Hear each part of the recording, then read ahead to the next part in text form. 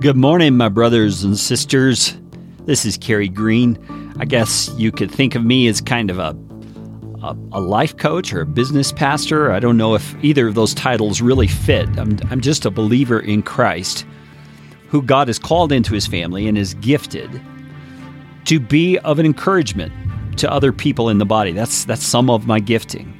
And part of that happens through teaching. And so I'm taking these morning mindset editions of the Live, Build, Change podcast as an opportunity to encourage you every day as you struggle, as you strive, as you fight to get your mind right every single day of your lives. And I don't know if you've thought about that, but it's something you have to do.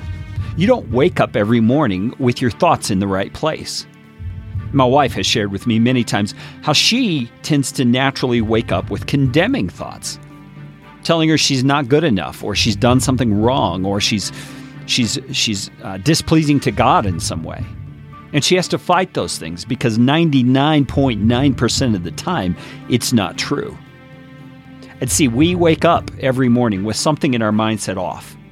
And we're learning through the renewing of our minds and a practice like a morning mindset that we're doing here to get our minds right. And I've been doing that recently by walking through the book of Ephesians. We're looking at chapter 1.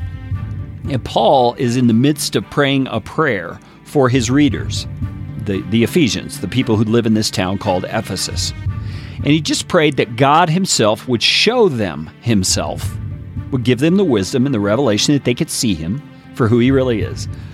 And then Paul kind of describes what that would look like. He says, this is in verse 18 of chapter 1, he says, having the eyes of your hearts enlightened. So he wants God to enlighten the eyes of their heart. Now, we don't think of our hearts as having eyes. This is kind of figurative language. It's poetic language. You know, the real heart, what we call our heart, is really part of our soul, our spirit. It's not the thing that pumps blood. It's the part of us that feels and thinks and responds. And he's saying he wants that part of us to be enlightened. Okay, so for the light to be turned on so that we can see the truth. And what is it he wants us to see? That's the next phrase. He says, that you may know what is the hope to which he has called you. The hope to which God has called you. If you've placed your faith in Jesus Christ, let me tell you, there is hope for you. You don't have to be depressed. You don't have to be down. You don't have to be discouraged, even though you may feel those things, and the feelings can seem very real. Let me just say to you, those are only feelings. And when we allow feelings to control us, we are allowing something that doesn't even have the ability to think, to reason, to logic out the truth. We're allowing that thing to control us when we let our feelings control us. Now think that through for a minute. That doesn't make a lot of sense, does it? And for some of us, we have felt those feelings of depression or hopelessness or pessimism for so long, they feel natural. And they feel like they are us. That's just how I am. But Paul is saying to the people here in the church at Ephesus, he's saying, I want God to enlighten your hearts so that you will know that he has called you to hope. And more than that, I want you to know what that hope is. That hope that God has called us to. He's going to get to it in some of the next phrases, and we don't have time to dig into those. But I want to stop right here and challenge you to say this to yourself today. I have hope. God has called me to hope.